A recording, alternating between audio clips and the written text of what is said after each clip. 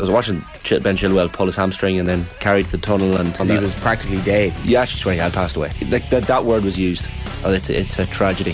Subscribe now to the OTB Football Podcast stream wherever you get your podcasts, and download the OTB Sports app. The Liverpool Legends Roadshow in association with Carlsberg on OTB. Always drink responsibly. Get the fact. Be drink aware. Visit drinkaware.ie. Good evening, everybody. Good evening. You're welcome to the Camden. I'm Nathan Murphy from Off the Ball. It's a pleasure to be here. Have we any Liverpool fans in the house? What's the most retro jersey we've got out there? I like that green one. Yeah, that's good. Have we got anything? Pre-90s? Anything pre-90s? Anything of the John Aldridge? Oh, we got a couple of nice candy. Yeah, anything from the John Aldridge era? All right, we have got a brilliant night lined up for all you Liverpool supporters. Are there any non-Liverpool supporters here? Just so we can isolate you and point and laugh. Oof.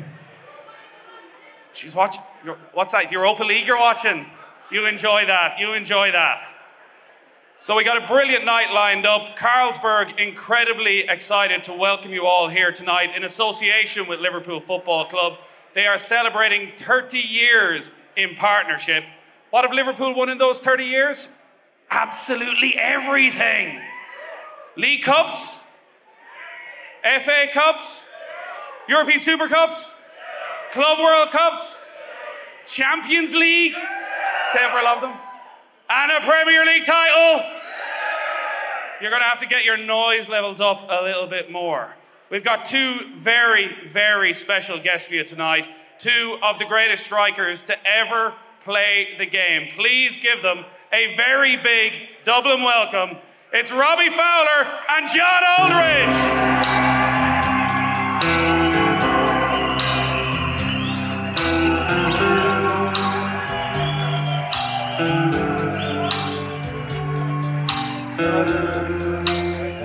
Thanks for coming to Dublin.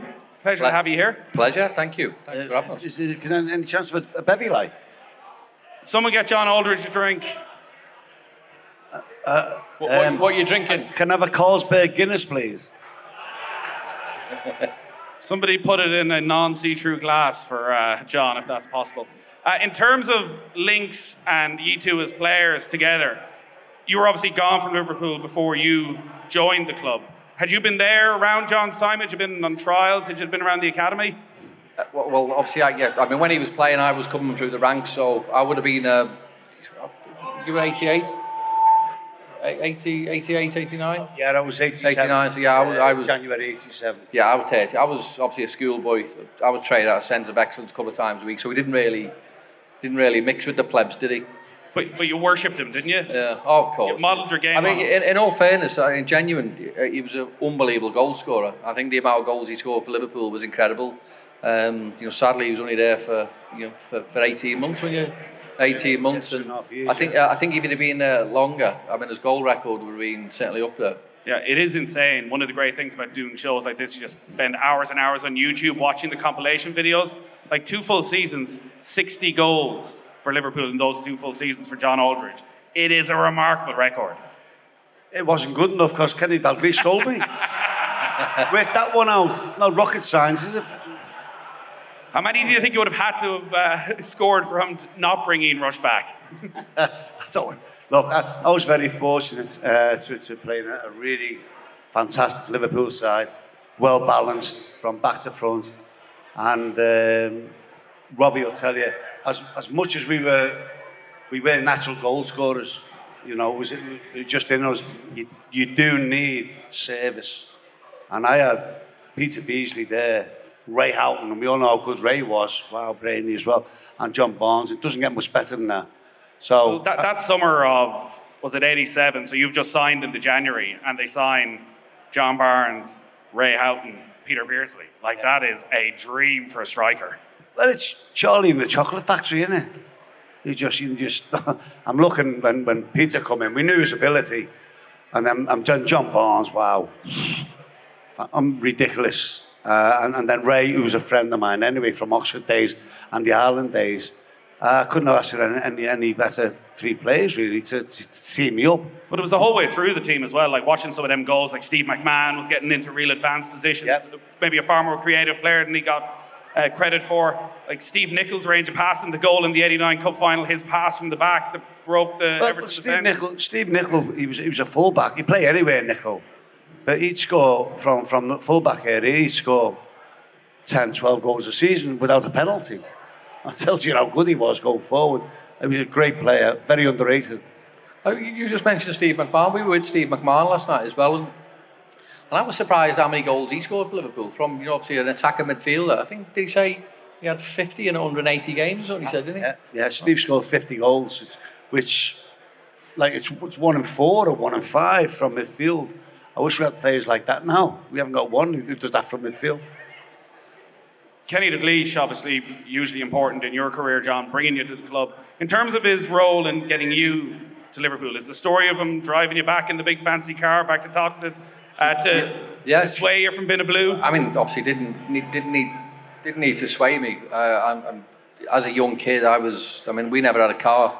And I used to get 2 buses up to Melwood, which was the training ground. And this particular night was freezing cold. And I've obviously done my training, finished the training, put my uniform back on. And I'm waiting at the bus stop, and Kenny pulls up in this big white Mercedes. This Mercedes was bigger than my house, it was huge. And I'm a little bit embarrassed now because Kenny lives in a huge mansion in Formby, and I live in Toxteth, so a little bit embarrassed. I didn't really want him to go near mine because I think his wheels probably would have went missing if he'd have got near me. So gets in the car, gets about a mile from my house, and just gets home from a mile away. And I went to school the next day telling everyone that King Kenny dropped me off. No one believed me, no one believed me. And as you say, just a remarkable time. To get that balance as a young kid of, say, 14 or 15 and a player and a manager of the calibre of Kenny Dalglish to rate you that highly that he would take time out of his day to make sure that you signed for Liverpool. How'd you not lose the run of yourself? Well, I don't think it was the fact that you were a good player. I think it was just a case of what the club was all about. So whether you were a kit man, whether you were a caretaker, whether you were a young player, I think everyone was treated the same. And I think that's the specialness about Liverpool. We obviously pride ourselves on being a family club. You look at the badge behind us, Carlsberg. The fact is that they've been with the club for over 30 years now. That tells you a little bit about the synergy that the club has with certain people. And I was just another player. And look, it wasn't because I was a good player. It was just because I was a Liverpool player. What was he like in terms of, as a coach? Obviously, you were just making your way through, and it was Graham Souness by the time you actually made your breakthrough to the club. Having the likes of a Dalglish, Aldridge, Rush, I don't know how much you got to see them in training in those formative years. Yeah, you'd have certain days as a young kid, and you go up and you'd watch them train, and you'd watch them, and that's the beauty of Liverpool. So all through the years, Liverpool have always had brilliant, and obviously I'm a striker, so they've always had brilliant strikers. So even if they're not taking you aside and telling you what to do, you watch them on the training pitch, and you can't fail to learn something every single time you watch them training.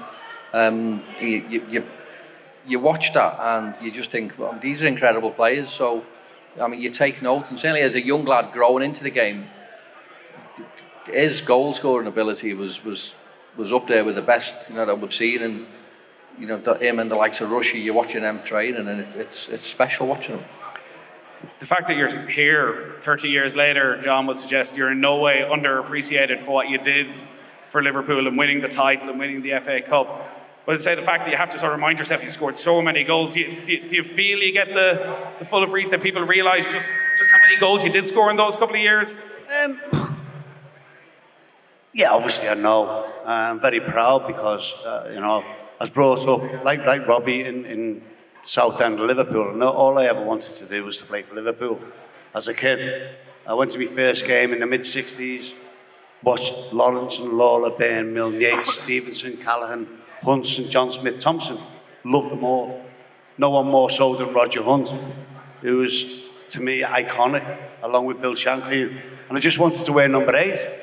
I wanted to, when I got older, to play for Liverpool and put number 8 on my back.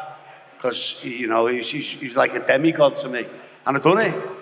And that's, I'm honoured to have done that. And is a massive part of my life, knowing that I actually did what I wanted to do as a kid and live the dream.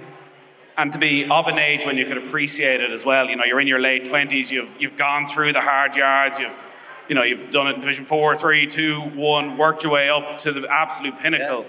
You weren't, and I heard you talking to Jamie Carragher about this recently, that, Carragher was a one-club man. It's almost like you coming back to Liverpool the second time, being able to fully appreciate how special it is to play for a club of that size. Absolutely. I don't think anyone could say any better. Yeah. I mean, in a way, it sounds stupid, but I'm glad I left Liverpool, because you know what other clubs are like, and nothing compares to Liverpool. And I'm not saying that as a cliched answer. I think I know I've mentioned it before, but the specialness of the club, and it just grabs you. But when you go away and you see other clubs and you see how they're run, and the fans, like, don't get me wrong, I played for some of the big clubs, but I mean, they're not a patch on Liverpool. Scoring then in front of the Kop. Scoring in front of the Kop is something that obviously everybody in this room just dreams of, and unfortunately for 99.99% of us, never happens.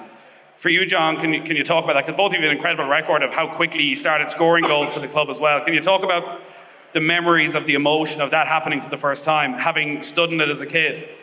Yeah, one of the goals that I always remember, because it was my very first goal for Liverpool.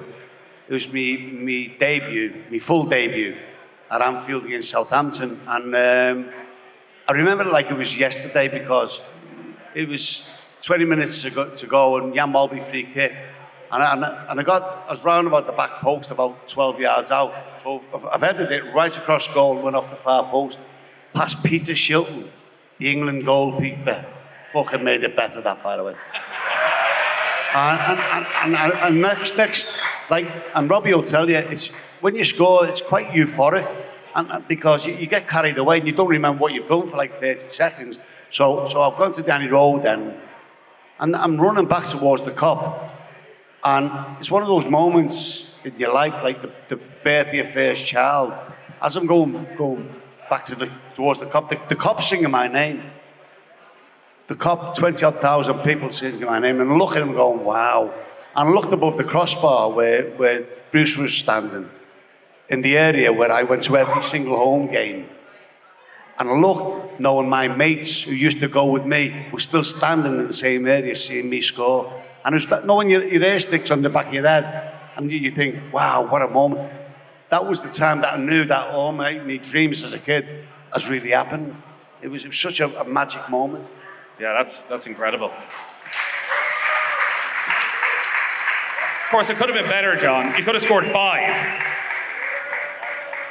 I know. So by the 5th goal, had the novelty worn off? No, Joe, I mean, all those spot on. So when you score your first goal, my first goal was away from home. Obviously, it was against Fulham in the League Cup, but we had to play them in the home leg in the second. And I mean, I didn't really realise the significance until I'd finished playing. That was my first game as a professional at Anfield. I scored 5 goals in a 5-0 win, and it's I'm very unegotistical. I mean, people who know me tell you I'm to the point where I'm half shy. You know what I mean? And I mean, scoring 5 goals as a young 18-year-old was, I mean, just it was phenomenal. Insane. I mean, I'd probably be worried about doing, that when you think about it and you look at kids right through, all the fantastic plays, you see, and like when Steve Gerrard was young, you know who's going to make it.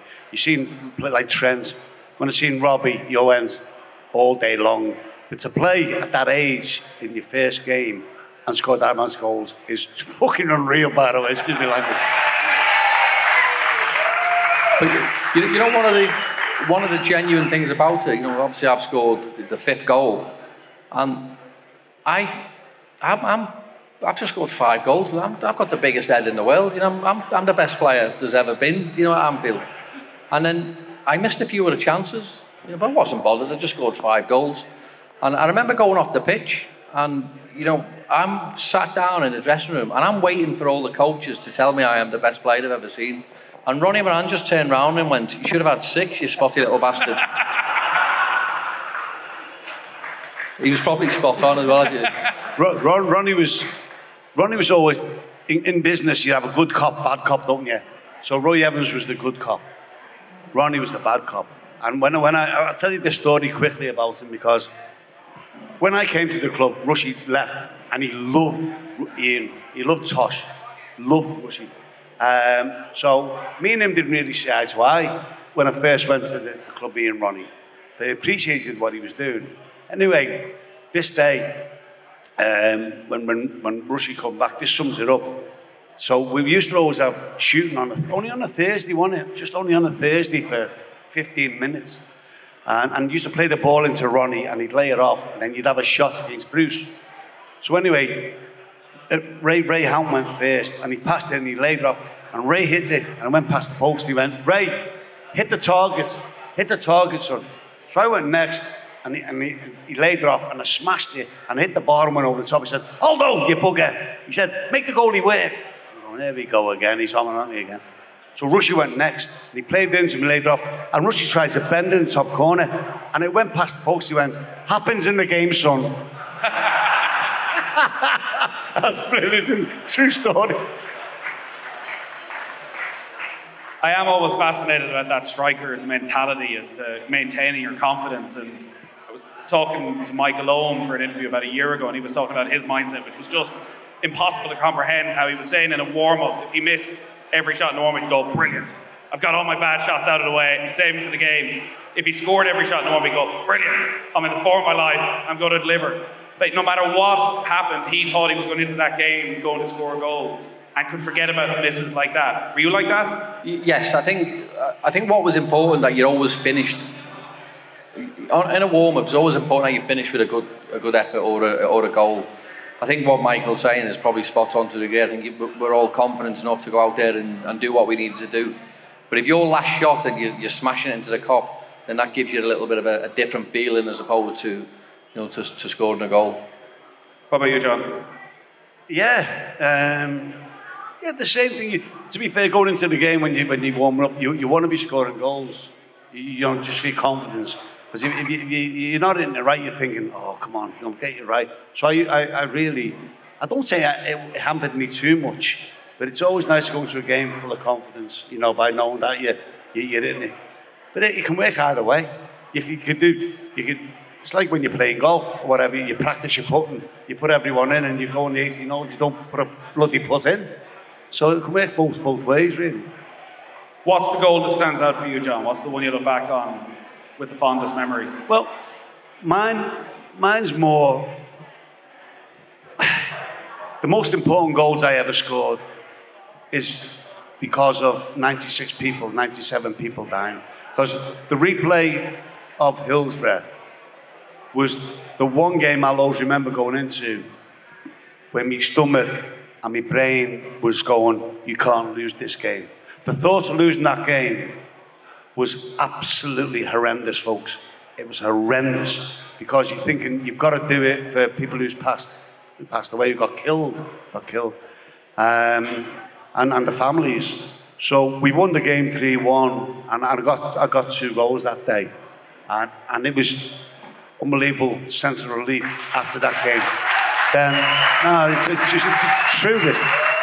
So then we had to go to the final, and then I could take getting beat by Everton in the final, because at the time everyone united, in Liverpool, and I thought, well, yeah, I can take getting beat, but then you still have that chain in your body saying, well, we've got this far, we've got to do for the families now, and in honour of the people who got killed.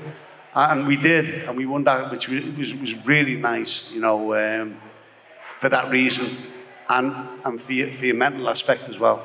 Yeah, and to get that goal so early in the final for you as well. Yeah. Well, but you know what? It's quite weird. This is a bit eerie, a bit weird, ladies and gentlemen. I don't believe in all that shite, but my last touch of the 1988 Cup final was that penalty, and it wasn't a penalty miss. It was the best save I've ever seen from a penalty in my life from Dave Besson.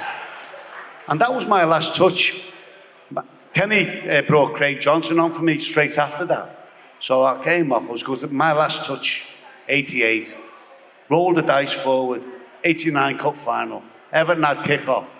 My first touch, was more or less in the same place where the penalty was, and it went where the penalty should have gone, where it meant it to go. Now that is weird. That is really, really 97 reasons weird.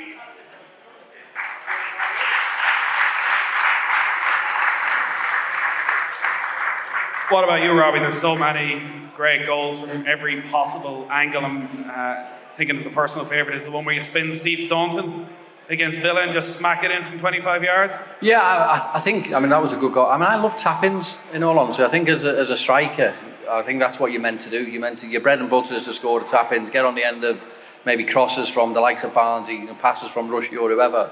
I think everyone now and again can score speculative goals.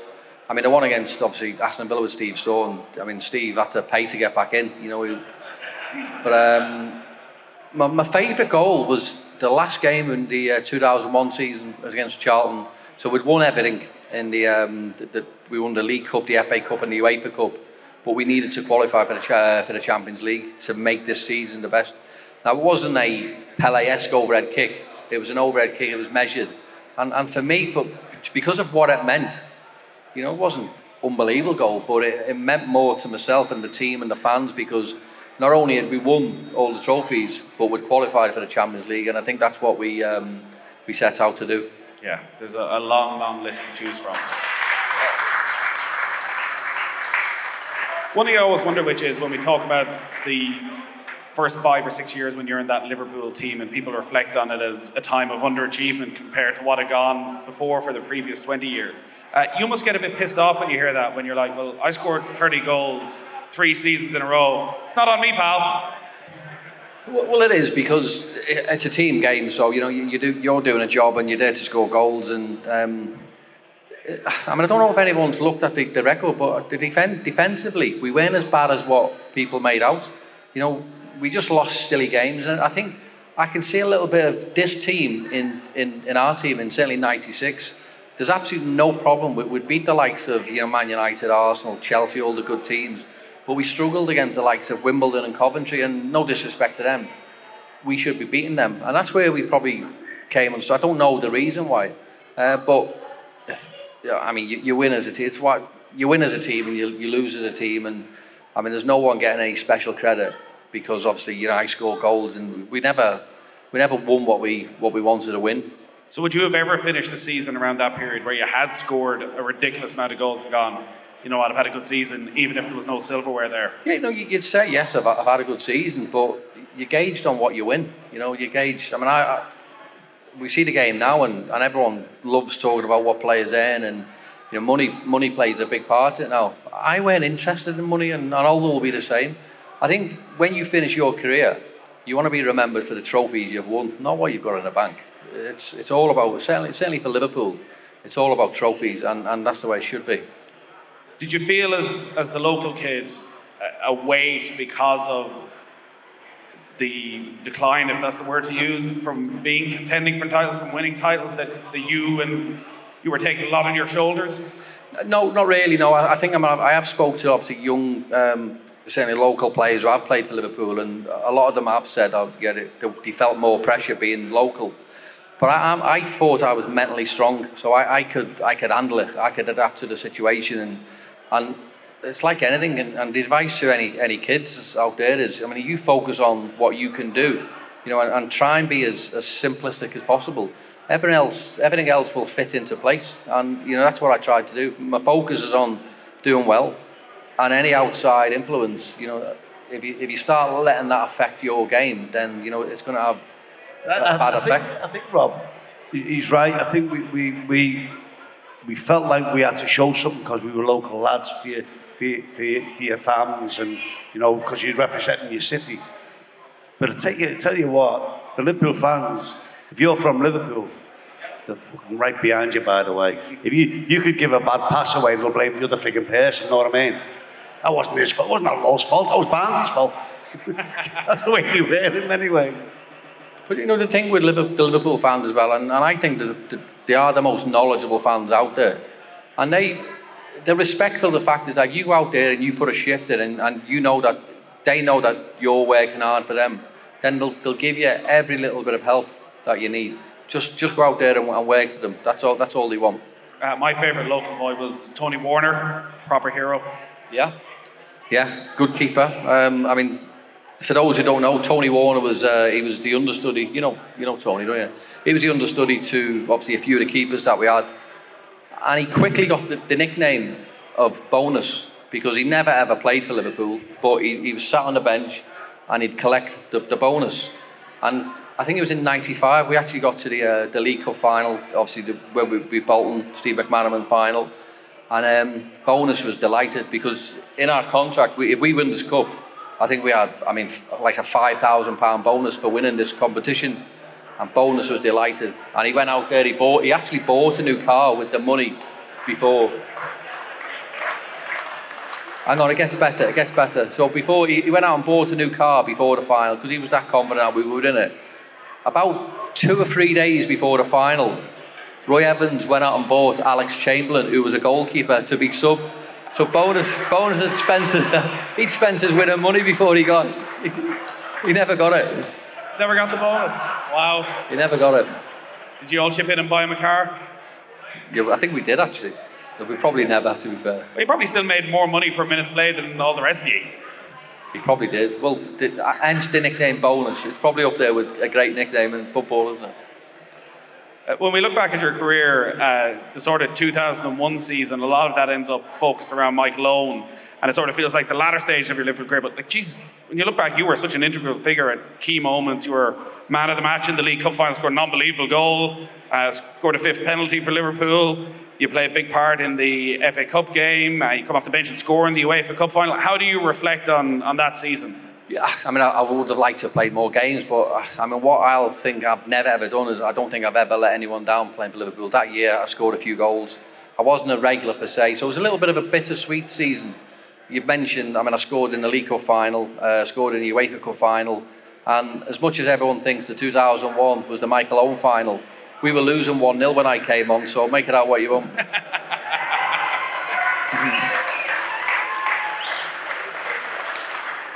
Honestly, how did you feel when Michael Owen was starting to break through? I was delighted, honestly, because I'm a Liverpool fan and I want Liverpool to have the best players in the world. So if you've got a good player coming through and he's scoring goals, then, if he's helping the team to get where you want to be, then I'm all for that. So there's certainly no bitterness or jealousy. When did people first start calling you God, and how good does that feel?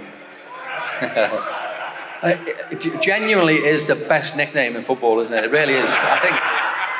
I don't go around calling myself it much. It's a little bit. It's surreal at times, because when you think of all the great Liverpool players, and then all of a sudden there's this little skinny kid from Toxteth who gets called God. It's quite humbling, really, and it just shows you what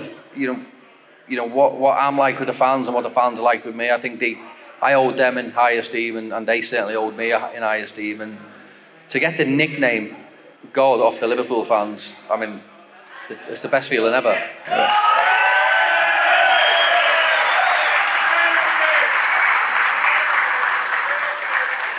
So what, 4 times a day, 5 times a day you call yourself God? I have the kids calling me it, if that counts. Fair enough. Yeah. It's only when they want money, to be fair. That's what... It is remarkable, John, when you look at Liverpool over the last 30, 40 years, how they've continued to produce unbelievable strikers, either through buying them or developing them, from Kenny Dalglish through to yourself, Ian Rush, and then Robbie comes on the scene, then Michael Owen comes on the scene. Maybe there's a short gap of 2 or 3 years before next thing Fernando Torres comes in, straight to Luis Suarez, straight to Mo Salah. That is as good a 7A player as any club has ever produced in an attacking sense. Yeah, you go back for even further to Roger Hunt, and Ian St John, Toshak Keegan, my era when he was home and away. They're fantastic players, Rushy and Dalglish, and something that you've got. See, to be successful, you always need someone up top, a striker who's going to get you 30 goals or so. And that wins you cups, wins you leagues, and the rest comes in accordingly. And it's something that you need. hopefully Núñez, I like him, will fit in and we'll get him to fit in because Mo Salah, last 4 or 5 years, whatever, he's been amazing. The amount of goals he scored, and the goals get you cups, goals get you titles, and it takes the pressure off other people having to score. If your centre forward's not scoring goals, then it's got to be shared around to get you where you need to be, or you've got to have the best, tightest defence in the world. When you came back to the club was actually probably at a period where they were struggling to find somebody to score a lot of goals. There was a lot of good attacking players, like Crouch was there, Morientes was there, but none of them were scoring 25 goals a season. That return, I think, for everybody here was such a special thing. And I was at the game against Fulham where you scored your first goal back, and the atmosphere that night was unlike anything I'd ever experienced. It wasn't a joy for Liverpool, it was a joy for you, it felt like, that everyone wanted you back and to experience the love of the Liverpool supporters again. What's that like? I mean, it's the best feeling in the world, and I mean, I've been on, document plenty of times saying my best moment in football was going back to Liverpool. Now, although I'll tell you, it's great winning trophies, it's great scoring goals, but playing for Liverpool is brilliant. But to have 2 spells and get back to the club that I loved and called home, I mean, there's no better feeling in football, and for me, that was the best thing that ever happened to me. Was that one of the days when you were calling yourself God, when you were arriving back into training for the first time? Look who's back. I'm not being... I was calling myself everything when I went back to Liverpool. Everything. Honestly, it is... I mean, it's such a surreal experience. I mean, you've mentioned the players that they had. Ironically, when I first made my debut, the first spell, Liverpool strikers at the time were struggling to score goals. Rushy was struggling, unbelievable player. Ronnie Rosenthal was still there, not scoring goals. Nigel Clough had just been bought for $2.5 million, but someone came in or needed to come in and score goals, and that's probably why I got my chance, because I was scoring goals to reserves. And obviously the second time, you just mentioned Morientes, Cisse, Crouch, we're all there. And Rafa Benitez just said he needed someone to come in and give everyone a little bit of a lift and just get the place rocking again, and I certainly made it happen. Because Benitez would, in a way, be seen as a very unemotional coach. Like, it felt out of character for him to do something like that, to bring a figure like you back into the club. Well, I think he just understood what I was like with the club. I'd met him a few times in 2005, obviously before I went back, and I mean, his love for the club was brilliant, and you could see. People think he's quite cold.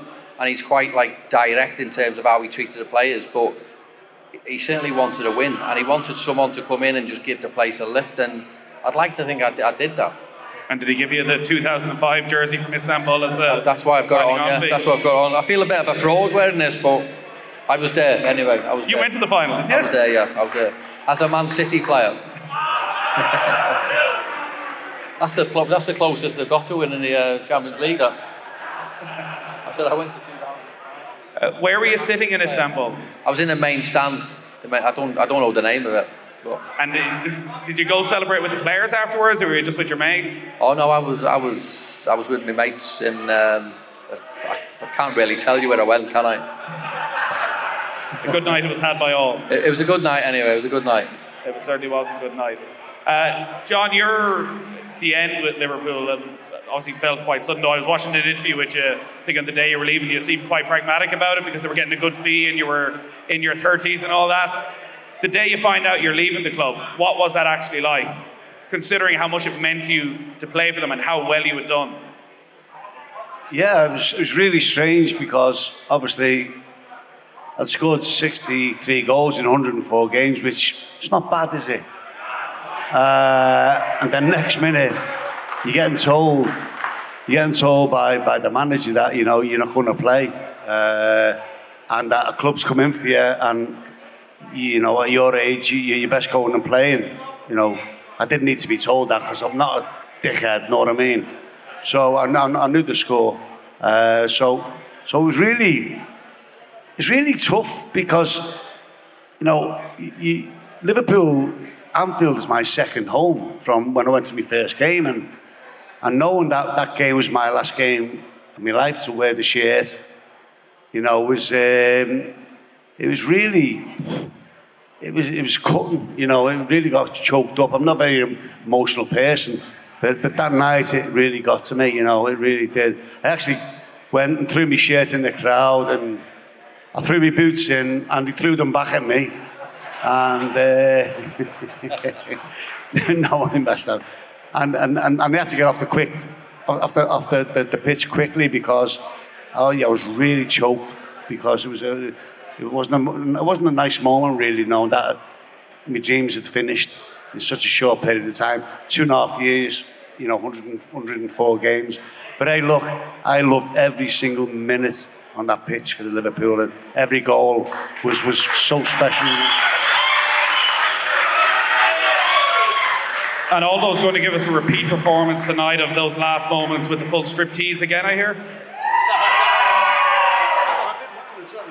It's all right. We come back to it later.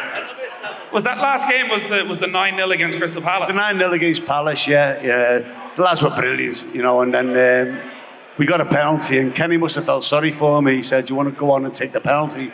Say your goodbyes." So I just went on and slotted it, you know, and you know, the rest is history. But I'm just lucky to have lived the dream like Robbie. You know, we played, in our opinion, for the best club side in Wales football.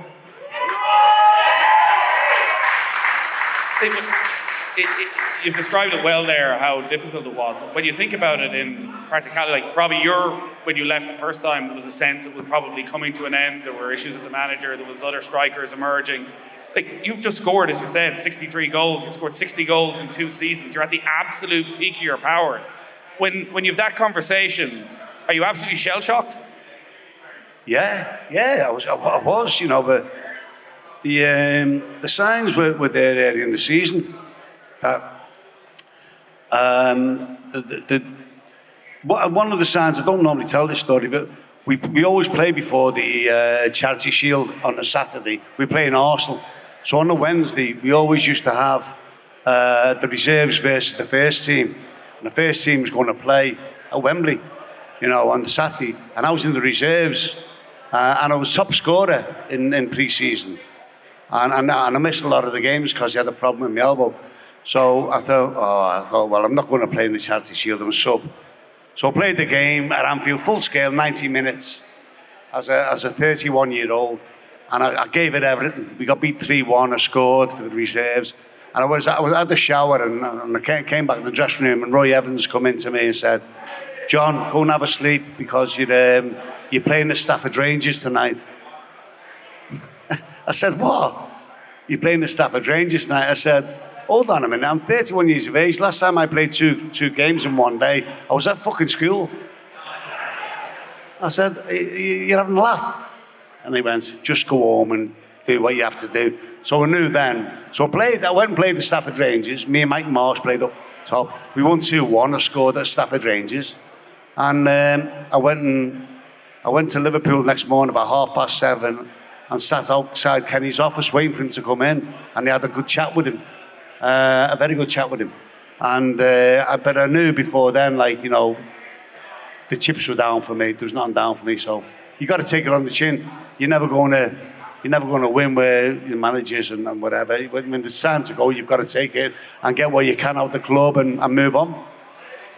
When you think back, you went through all those unbelievable players you played with and that were able to provide you with the goals you scored.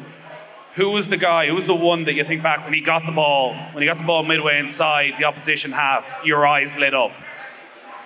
Do you mean my colleagues? Barnesy? Your colleagues, yeah. Who was the one, John Barnes. Teammate you enjoyed playing with most? John Barnes was just ridiculous. And then I'd actually go as far as to say, in them 3 years, 2 years seasons, Barnesy was right up there with the best in the world. Right up there, the best. The only problem, he didn't get any accolades, was the English press, you know, playing for England. They expected him, with a different system and different players, to replicate for England what he did for Liverpool. It's a little bit unfair. And we weren't in Europe, obviously. Yeah, that's it. So if we would have been in Europe, and Inter Milan had a great side, you know, but if we were in there, we were in the mix. We'd have had a great chance of winning the Champions League. But unfortunately, we weren't. And if that would have happened, Barnesy, he could have been the best player on the planet. You had some time with him as well, Robbie, but I assume Steve McManaman is always the answer to that question? Yeah, it is. I mean, I was lucky enough to play with some great players. I mean, the obvious one, Stevie G. Stevie G was a phenomenal player. We all know how good he was. I played with Barnesy when he was a centre midfielder, and he was still class. Probably, maybe a regret of mine is I never played him as a left wing, because he was absolutely one of the world's best at what he done. But and obviously he's a great mate of mine. There's a little bit of bias involved here, but Steve McManaman was an absolute star of a player. He feels massively underappreciated when you look at all that he achieved during his career. And look, I'm sure a lot of people in this room are frustrated with what happened with Real Madrid, but even the success he went on to achieve there as well. Yeah, I mean, a great lad and a great player. But what the fact I love about him, I mean, I think Gareth Bale has overtook him now, but he went over to Real Madrid and played with the Galacticos and never looked out of place. And that tells you something about Steve McManaman as a player. We're going to get a load of questions from the crowd as well in a few minutes. I did just want to ask you about the current team and this season, and I don't know if it's possible to compare to around 2001, because that team actually in 2002 went on and finished second, but they played every game in 2001 like they played last year, and one of the reasons that's been given for the struggles is that just put so much into last season that they're struggling to get the energy levels back up. You were there at that time. Like, is that a real issue? I think it plays a factor. I think obviously so near, but so far away from winning it. I think the fact is that the last year was a bigger squad that they were based on momentum, and I think that's probably what they've lacked this year. They haven't really had the 11 that Jurgen's wanted to play. It's been very stop-start the season, and look. We know Liverpool, and Liverpool are at their best when they're in full momentum, and they just haven't got that at the minute. But they'll get it. They'll get it back. You confident they'll get it, John? Well, confidence. At the moment, no.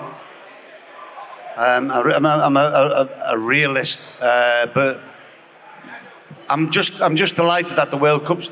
I'm not looking forward to the World Cup. I wasn't, but I'm glad it's come at this moment in time for us to regroup. Get the players back, because we've had a lot of players out. I don't want to make excuses, but you can only work with the tools that you've got available, as Jurgen say. So get all the players back. Get to Boxing Day and start again. And then I really would, if possible, go into the market in January. We did it for Diaz last year, and it was a great signing for us.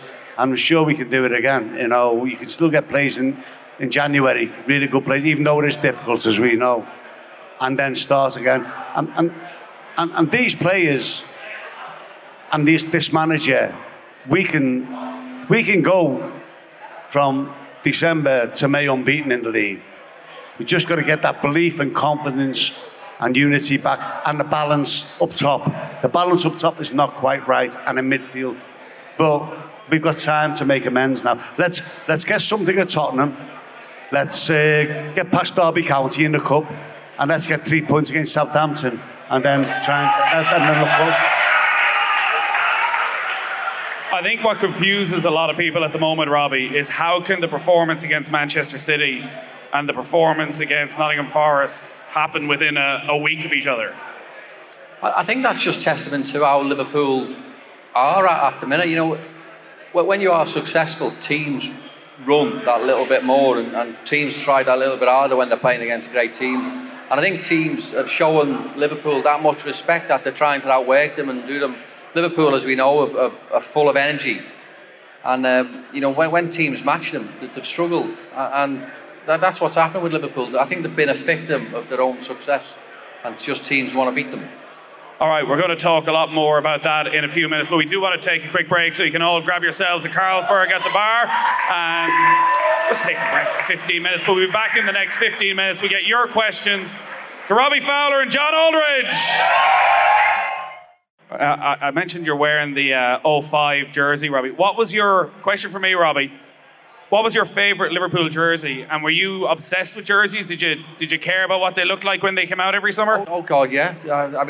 I think everyone has a favourite kit. I think my kits were, I've seen a few of them now, probably the one with the cricket style with the cricket collar. That was probably my favourite one, and certainly the green and white quartered one. I think any kit that you score goals in is probably your favourite, and obviously they were probably my best years in them kits. John? Wow, jeez, I love every. Yeah, the one in Mexico in '94. That was a great kit, wasn't it? That was a really good kit. Should have gotten on a bit quicker. The white one was lovely, but the Liverpool kit, I'd have to say. Do you remember it was the waist strip like a silvery grey. The first one it was like flecky. I think we got one up here. That was the first one ever. Someone got it on.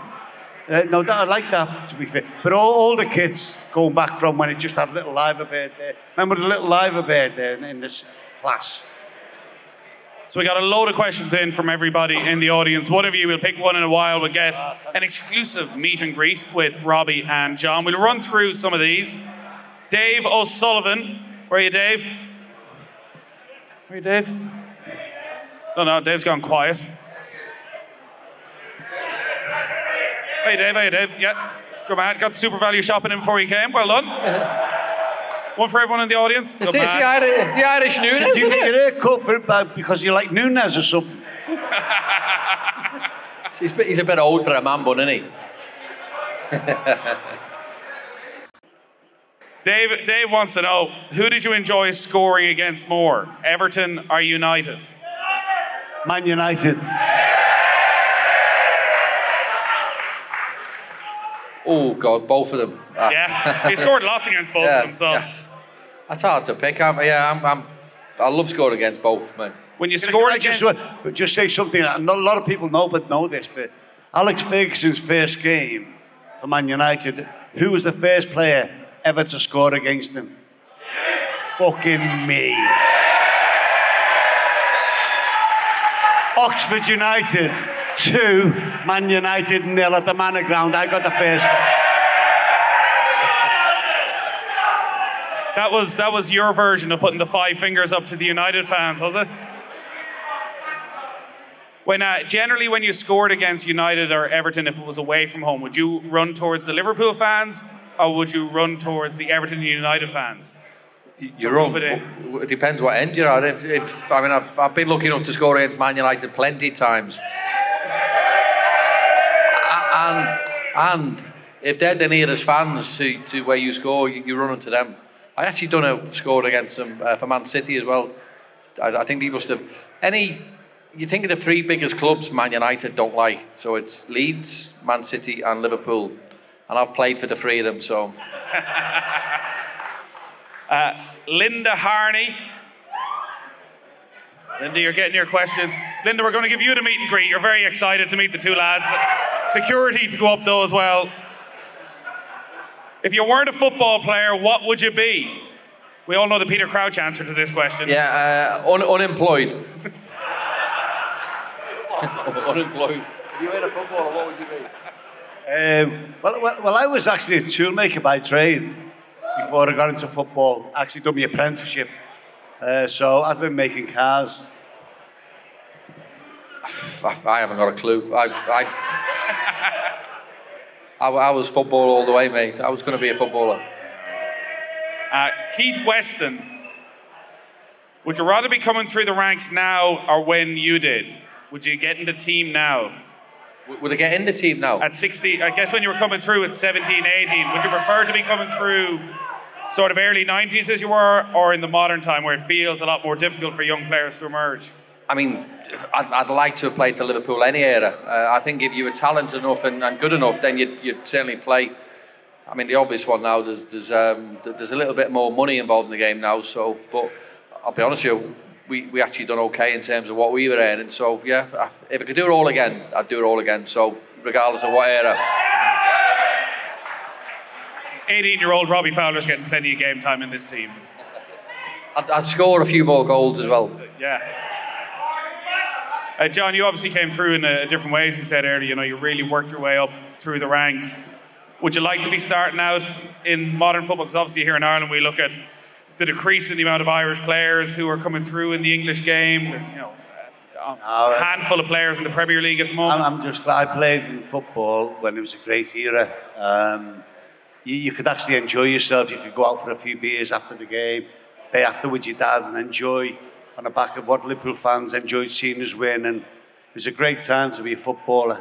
I just wish that we would have been in Europe to prove ourselves in Europe, obviously. But it was just a great time. Look, life's not all about money. I can't understand why some players, want this and go to extremes and then move on when you can just enjoy yourself, just get 200 grand a week, whatever it is, and they're going for 300 frigging grand a week.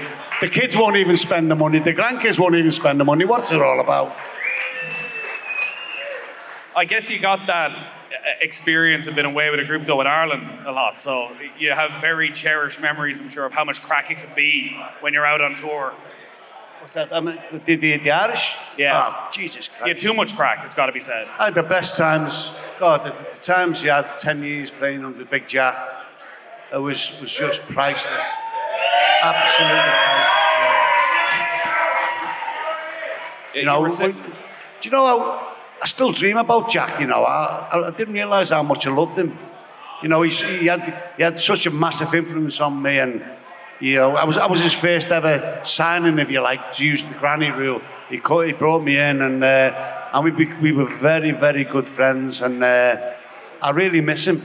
And I'm not being corny or talking stupid. I think about him a lot. He's a great, great man. And we've done some interviews today, and for the life of me, I just can't understand why there's not a statue of him by the ground. It's just absolutely ridiculous. You can go to Cork Airport. They've got what I was there the other week. They've moved that statue in Cork Airport. We've been fishing to another part of the airport. Great respect. They've got one in Ashington now, quite rightly so, where he's from. Get one in the Aviva Stadium. If the FAI can't if they can't afford it, then have a whip round between us all. We'll pay for the bloody thing. Maybe we'll start the campaign tonight. It makes no sense at all that there is no acknowledgement of him around Lansdowne Road for all he did for Irish football. You could tell that warmth the day that Jack died, the warmth of the tributes, that he was far, far more to all of you than just a manager. Absolutely. Great man. Great man. He done more for this country than any politician has ever done as well.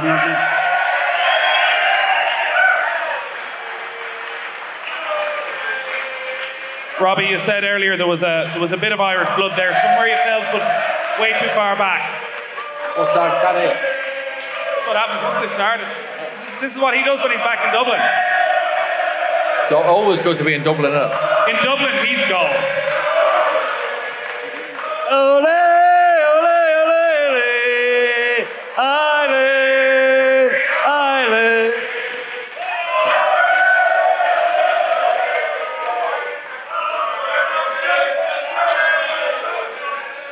They've all got the Ireland jerseys on underneath. We're going to go for the full thing. Go for it.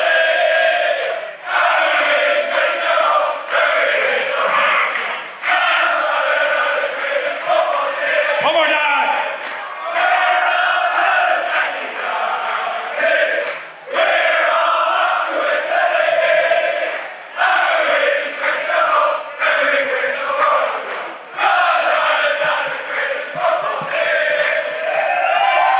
You never got that playing for England, you see. I'm from Liverpool, so there's definitely a bit of Irish in me, isn't there? There's definitely. Mark has a question, didn't give a surname. At half-time in Istanbul, did you have any hope that we could come back and win? You didn't there was a story of George Best, who might have left the Champions League final a couple of minutes before it ended. You stuck it out to the bitter end?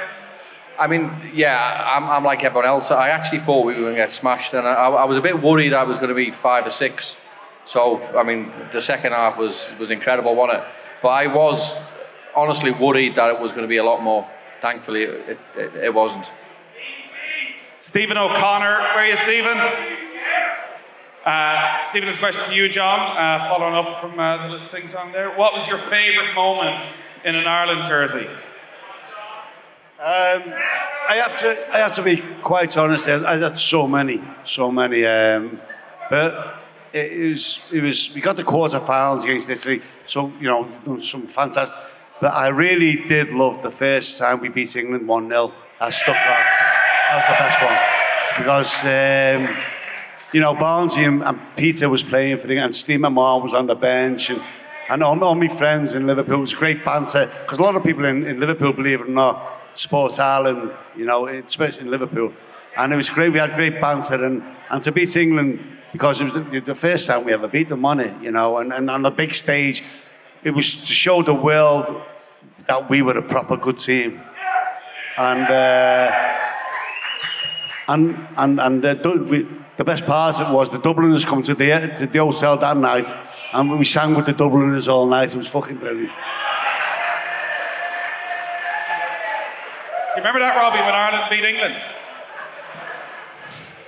I do, actually, yeah. Aidan Gallagher, which current player reminds you most of yourself in terms of style and quality? Messi.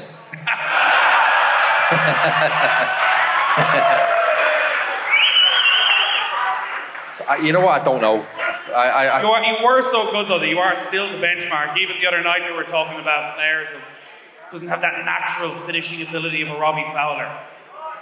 I mean, it's genuinely nice when you've got great players talking about, sort of how. I mean, I said before how like humble I am, and when it's a bit embarrassing up here telling who reminds you of you. It's not for us to say. I think it's better when other players or other people say it. But when you've got world-class players telling you that you're not a bad goal scorer, I must have done something right. John has somebody in mind for who watches and reminds him of you. Which current player do you look at and think, yeah? Who reminds me of me? Yeah. Haaland. Actually, he's a great player. Fair play to him. Manchester City paid 53 million for him. Oh, fucking. If you knew the real price, you wouldn't believe it, by the way. Anyway. He didn't score in the first 9 goals of the season, did he? He's a quality player, but they paid double that amount. Take it from me. But anyway, I'd say probably Jamie Vardy. A little bit like... but he's not as good as me in the air. I was better than him in the air. Jimmy Maguire. Where are you, Jimmy? Jimmy's hiding out there. Who out of the current squad would you have loved to play alongside? I think the obvious answer is Salah. I think his record and stats are brilliant. I think Mo Salah, certainly as a forward, we love playing with players who not only score goals but can assist. And I think Mo's outstanding, isn't it? For me, I'm looking at the current team, and they're a great team, but who would fit in the team that I played for? And Steve Nicol played left back. You had Hansen, you had Gillespie, you had McMahon and Ronnie, then the ones I spoke about. Trent Arnold right back would be unbelievable in our team for me. The one that could probably get in and fit in. With all due respect to Barry Venison, who was a great player, Trent there, with the deliveries he puts in, was, well, the likes of me and Robbie, wow. Barry Venison has better hair. Yeah. I would have thought you would have said Trent. You know what? I'm saying that. Salah's not passing you the ball. Yeah, no, I'm saying it as a forward, Mo. But I mean, what he's saying is spot on. Trent Alexander, as much as he's getting a little bit of stick now, he's absolutely world class. And the balls he puts into areas where we'd like to maybe score from, I think it's a great show. Trent is brilliant. Me and Robbie, with all due respect to like Bobby and the forwards and all that, they do a lot of work outside the box. We knew when to go outside the box, but we knew more to get inside the box. Because that's the way we played. And some of his balls come in, and I'm hanging my head going, what's that all about? Why has no one got on the end of that? They're that good. Quality, regardless of what people say to him defensively, going forward, he's the best full-back in world football. Nowadays, when we're talking about top strikers, we always talk about whether they fit into the system, like Klopp have him, but he worked hard enough. Do you look at that Liverpool team and think at your peak, you would be able to do whatever Klopp wanted from you? Good players adapt. Good players adapt to whatever situations put in front of them. So I think when when I was playing, there was maybe a shout of you can't play with him or you can't play with him. The fact of the matter is, if you're a good player, you can work your game around anyone who plays. And we're sat here as ex-Liverpool players, would love the opportunity to play for Jurgen Klopp because he's an outstanding manager. And I think we love managers who are great managers who are technically and tactically brilliant. And Jurgen ticks every box, so I think we'd both love to play for him. Nevin from Croatia. Where are you, Nevin? Oh, is that the bar? Good man. He's wondering, Robbie, if Steven Gerrard is the best midfielder you ever played with, or is it somebody else? No, I think Steven would be up there. I think it's obvious. I think, Steve McManaman was probably my favourite player to play with. He's obviously a class as a midfielder, but Steven runs King Kenny as Liverpool's greatest ever player, so that tells you something about Steven as well. I'm always surprised, I don't know why, when I talk to, say, players of your era, John, when they agree with that, considering you played with Kenny, you saw him at his absolute peak, that Gerrard gets that close to him. Well, in my humble opinion, I always say the best player to play for Liverpool, apart from Robbie, was Steve Gerrard. I think you've already answered best player you played with. Best player you ever played against? It's genuinely, as a forward, I wasn't fazed about playing with it against anyone. As a forward, you go out there and you're worried about players, then that ruins your game. So, there must have been one defender that the night before the game he got, this guy is... No, genuinely not. No, I think, don't get me wrong, I played against some wonderful players. You look at the likes of Rio Ferdinand, Jaap Stam, Jonathan Woodgate, but the probably hardest players you played up against was the defenders who played in your team. You're training against them every single day, and they were all incredible players as well. Yeah, I had three. There was Baresi. He's one arrogant bastard. Great player. Maldini, but one of our own, Big Paul McGrath. Lyndon Marnie, who was your favourite player of all time? Who did you worship growing up? My two favourite players growing up, don't get me wrong, I love goal scorers, the likes of Aldo Rushy, they were brilliant, but my two favourite players were both played for Everton, which were Graham Sharp and Trevor Steven. It's honest though, isn't it? It's silent. Yeah, I know, understand. I actually can't stand Everton now, to be fair, but you're alright. I'm back in the good books again, I'm back. Mine was obviously Roger Hunt, from a Liverpool point of view, but my favourite player of all time is Pelé, because, I obviously as a kid, he was the best player in the world, and even now you had Maradona and all Messi's and all these great players. In my eyes, Pelé will always be the best player in the world. Dwayne Dugan, a good question. What moment in the game that you were watching from the touchline at the stand do you wish you were on the pitch for? So a game that you were at that you weren't playing in, that you would have loved to have been out there, that you feel you could have influenced?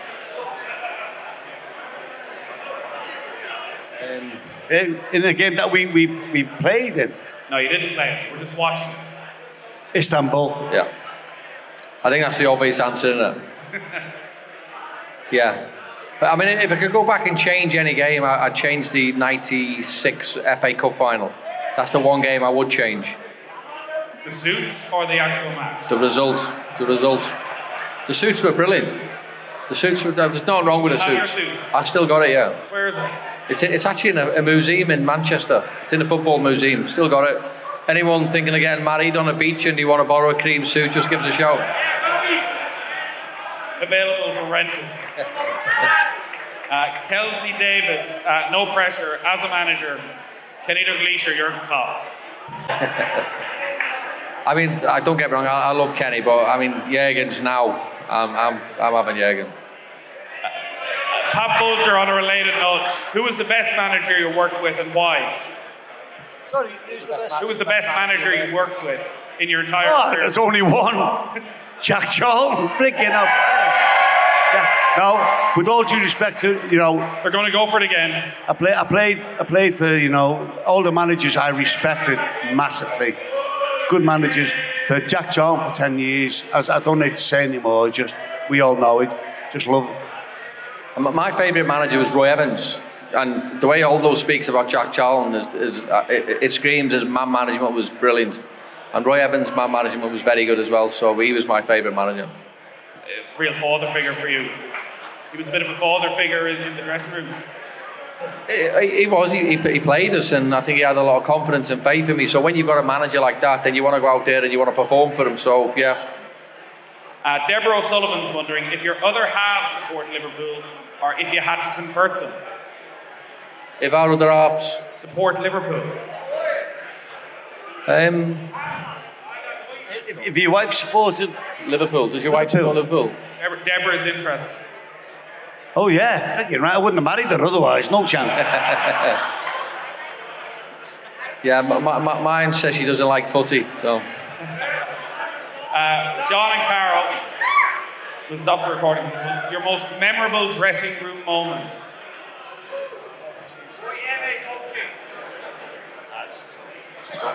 Go on, John. Go for it. Honestly, that is really, really tough. The magic moments in the dressing room. It's always when you win the cup, innit? You know, when you win the cup, the league. I think when we won the league with Liverpool, we won with a few weeks to spare. You know, in 87, 88, we dominated the league. Even though it wasn't the last game of the season, to get to win the championship, and we actually went out and done the video for the Anfield Wrap afterwards. So we had a proper good night, you know. I can't remember much of the night, but it was a great night, and it was just lovely to get your first, league champions. I think mine was probably not a dressing room as such. I think it was a coach journey home from a game. So you think back to 2001, we won all the trophies, and after the game we couldn't celebrate because obviously we had another game a few days later. So as I said, we won the League Cup, won the FA Cup on the Saturday, we won the UEFA Cup on the Wednesday, and then we qualified for the Champions League on the Sunday. That journey home was memorable. Stephen, you probably answered this question already. What was your favourite moment in the Liverpool shirt? My favourite moment was getting a chance to re-sign. I mean, nothing comes close to that. I was lucky enough to win trophies, score goals, but re-signing for Liverpool, honestly, nothing comes ever close to that. That phone call, like when it comes in from Rafa Benitez, how long does it last, and what's your reaction afterwards? It actually lasted for about 2 seconds because I actually thought it was someone winding me up.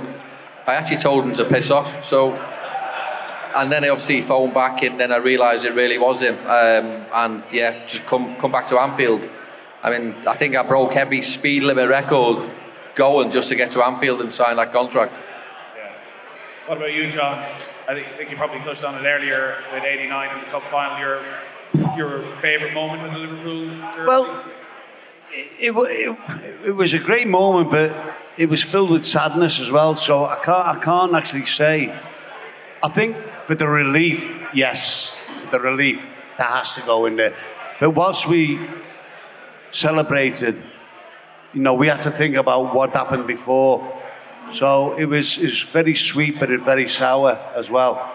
But yeah, I think it was massive for us because it's something that we had to do for the families, and we did celebrate, to be, because you had to celebrate them. Alan Dennis is wondering, I don't think it's something to worry about just now, the woman watching the Europa League down there. What's your worst nightmare? Man United winning the league or Everton winning the league? Man United winning the league. I mean, you know what, honestly, I'm not bothered if Man United win the league. I'm not bothered if Everton win the league because a little bit different to Aldo. I actually don't think about them, so I don't care about them. I'm not bothered if they win, I'm not bothered if they lose. I'm just not interested in them, so it doesn't bother me. My focus is on... By the way, Everton won't win the league. They will not win the league. Next year. And neither will Man United, so we'll be all right. The next long time, Everton, unfortunately for my mates, are not going to win the league. And with a bit of luck, Man United will not win the league for a long time as well. All right, on that note, we have got to leave it. My thanks to Carlsberg and the Liverpool Football Club for putting on tonight to celebrate 30 years of their partnership. Please give it up for two absolute legends, Robbie Fowler and John Aldridge. The Liverpool Legends Roadshow, in association with Carlsberg on OTB. Always drink responsibly. Get the fact. Be drink aware. Visit drinkaware.ie.